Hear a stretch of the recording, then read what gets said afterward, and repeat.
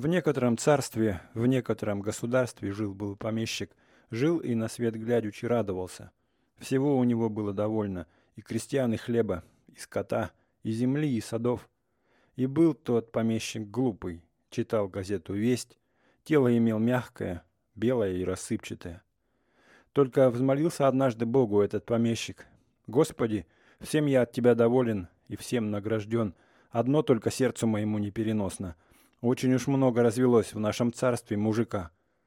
Но Бог знал, что помещик тот глупый, и прошению его не внял.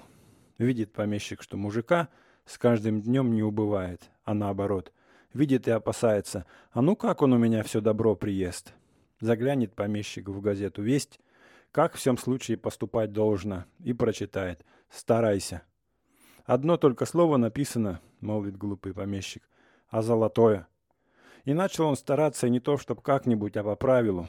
Курица ли крестьянская в господские овсы забредет, сейчас ее по правилу в суп. Дровец ли крестьянин нарубить по секрету в господском лесу соберется, сейчас эти самые дрова на господский двор, а с порубщика по правилу штраф.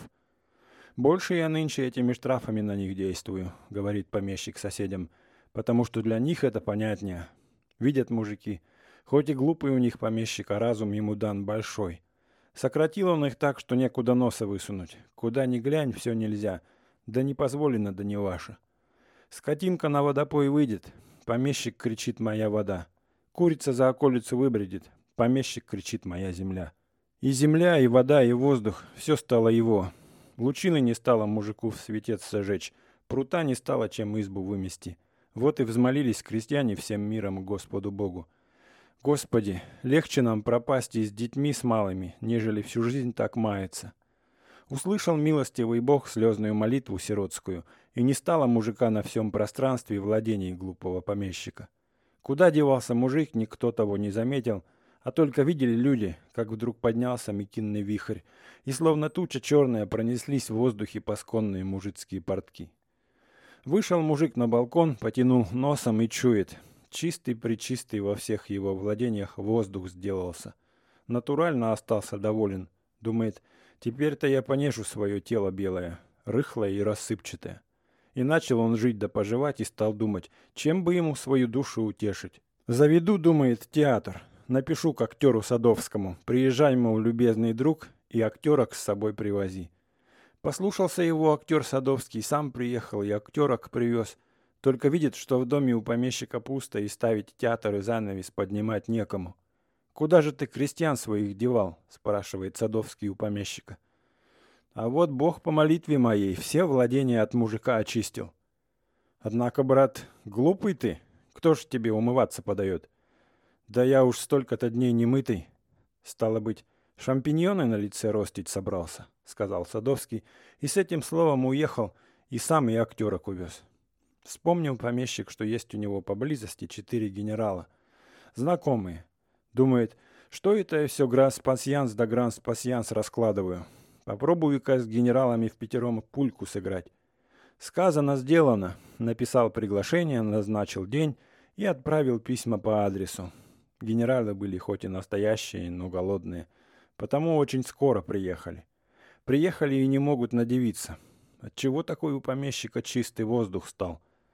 А от того это, хвастается помещик, что Бог по молитве моей все владения от мужика очистил. «Ах, как это хорошо!» — хвалят помещика генералы. «Стало быть, теперь у вас этого холопьего запаху нисколько не будет?» «Вообще не будет», — отвечал помещик. Сыграли пульку, сыграли другую. Чувствуют генералы, что пришел их час водку пить. Приходят в беспокойство и озираются. «Должно быть, вам, господа генералы, закусить захотелось?» — спрашивает помещик. «Не худо бы, господин помещик». Встал он из-за стола, подошел к шкафу и вынимает оттуда по леденцу да по печатному прянику на каждого человека. «Что же это такое?» — спрашивают генералы, вытаращив на него глаза.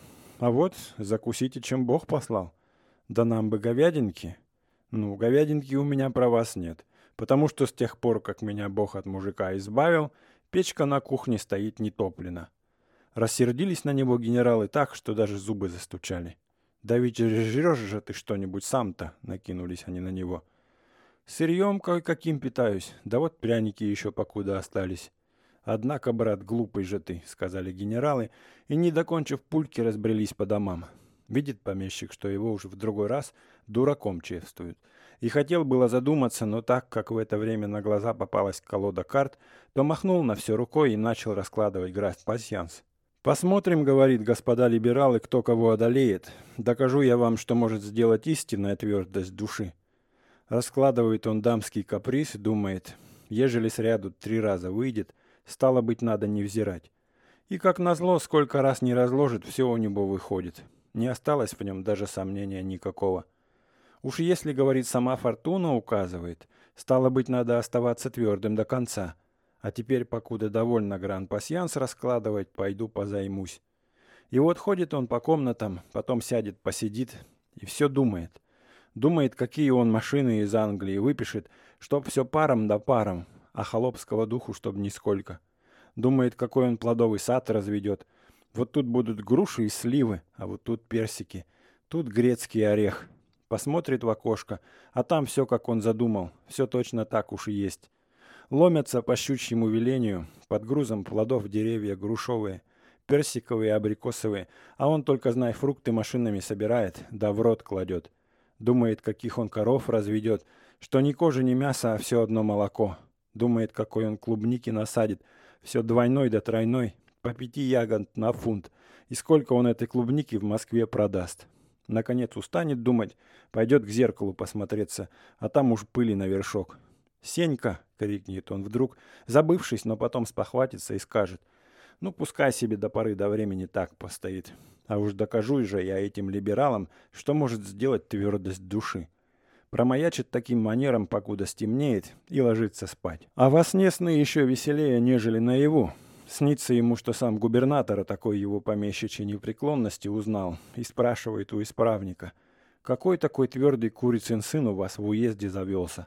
Потом снится, что его за эту самую непреклонность министром сделали, и ходит он в лентах и пишет циркуляры: «Быть твердым и не взирать». Потом снится, что он ходит по берегам Ефрата и Тигра, то есть, согласно библейским сказаниям, в раю. «Ева, мой друг, — говорит он, — но вот и сны все пересмотрел, надо вставать». «Сенька!» — опять кричит он, забывшись, но вдруг вспомнит и поникнет головою. «Чем бы, однако, заняться?» — спрашивает он себя. «Хоть бы лешего какое-нибудь нелегкое принесла». И вот по этому его слову вдруг приезжает сам капитан-исправник. Обрадовался ему глупый помещик несказанно. Побежал в шкаф, вынул 2 печатных пряника и думает: «Ну, этот, кажется, останется доволен». «Скажите, пожалуйста, господин помещик, каким это чудом все ваши временно обязанные вдруг исчезли?» — спрашивает исправник. «А вот так и так. Бог по молитве моей все владения от мужика совершенно очистил». «Такс. А неизвестно ли вам, господин помещик, кто подати за них платить будет?» «Подати? Это они. Это они сами. Это их священнейший долг и обязанность». «Такс. А каким манером эту подать с них взыскать можно, коли они по вашей молитве по лицу земли рассеяны?» «Уж это не знаю. Я со своей стороны платить не согласен». «А известно ли вам, господин помещик, что казначейство без подати и повинностей, а тем паче без винной и соляной регалий, существовать не может?» «Что ж, я готов. Рюмки водки я заплачу». «Да вы знаете ли, что по милости вашей у нас на базаре ни куска мяса, ни фунта хлеба купить нельзя? Знаете ли вы, чем это пахнет?» «Помилуйте, я со своей стороны готов пожертвовать. Вот целых 2 пряника». «Глупый же вы, господин помещик», — молвил исправник, повернулся и уехал, не взглянув даже на печатные пряники. Задумался на этот раз помещик не на шутку. Вот уж 3-й человек его дураком чествует. 3-й человек посмотрит на него, плюнет и отойдет. Неужто он в самом деле дурак? Неужто та непреклонность, которую он так лелеял в душе своей, в переводе на обыкновенный язык означает только глупость и безумие? И неужто вследствие одной его непреклонности остановились и подати, и регалии, и не стало возможности достать на базаре фунта муки и куска мяса? И как был он помещик глупый, то сначала даже фыркнул от удовольствия при мысли, какую он штуку сыграл. Но потом вспомнил слова исправника. «А знаете ли, чем это пахнет?» И струсил не на шутку. Стал он по обыкновению ходить взад-вперед по комнатам и все думает: чем же это пахнет? Уж не пахнет ли это водворением каким, например, Чебоксарами или, может быть, Варнавиным? Хоть бы в Чебоксары, что ли, по крайней мере, убедился бы мир, что значит твердость души, говорил помещик, а сам по секрету думал, в Чебоксарах-то я, может, мужика бы милого увидал. Походит помещик, посидит и опять походит. К чему не подойдет, все кажется так и говорит. А глупый ты, господин помещик. Видит он, бежит через комнату мышонок и крадется к картам, которыми он гран-пасьянс сделал, и достаточно уже замаслил, чтобы возбудить ими мышиный аппетит. Кыш! Бросился он на мышонка. Но мышонок был умный и понимал, что помещик без Сеньки никакого вреда ему сделать не может. Он только хвостом вильнул в ответ и через мгновение уже выглядывал на него из-под дивана, как будто говоря: «Погоди, то ли еще будет, я не только карты, я и халат твой съем, как ты его позамаслишь как следует». Много ли, мало ли времени прошло, только видит помещик, что в саду у него дорожки репейником поросли, в кустах змеи да гады всякие кишмя кишат, а в парке звери воют. Однажды к самой усадьбе подошел медведь, сел на корточках, поглядывает в окошки и облизывается. «Сенька!» — вскрикнул помещик, но вдруг спохватился. Однако твердость души все еще не покидала его. Несколько раз он ослабевал, но как только почувствует, что сердце у него начнет растворяться, сейчас бросится к газете «Весть» и в одну минуту ожесточится опять. Нет, лучше совсем одичаю, лучше пусть буду с дикими зверями по лесам скитаться, но да не скажет никто, что российский дворянин, князь Урус-Кучум Кильбадеев, от принципов отступил. И вот он одичал. Хоть в это время наступила уже осень, и морозцы стояли порядочные, но он не чувствовал даже холода. Весь он с головы до ног оброс волосами, словно древний Исав, а ногти у него сделались как железные. Сморкаться уж он давно перестал. Ходил все больше на четвереньках и даже удивлялся, как он прежде не замечал, что такой способ прогулки есть самый приличный. Утратил даже способность произносить членораздельные звуки и усвоил себе какой-то особенный победный клик, среднее между свистом, шипением и рявканием, но хвоста еще не приобрел. Выйдет он в свой парк, в котором он когда-то нежил свое тело рыхлое, как кошка в один миг влезет на самую вершину дерева и стережет. Прибежит заяц, встанет на задние лапки и прислушивается, нет ли откуда опасности, а уж он тут как тут.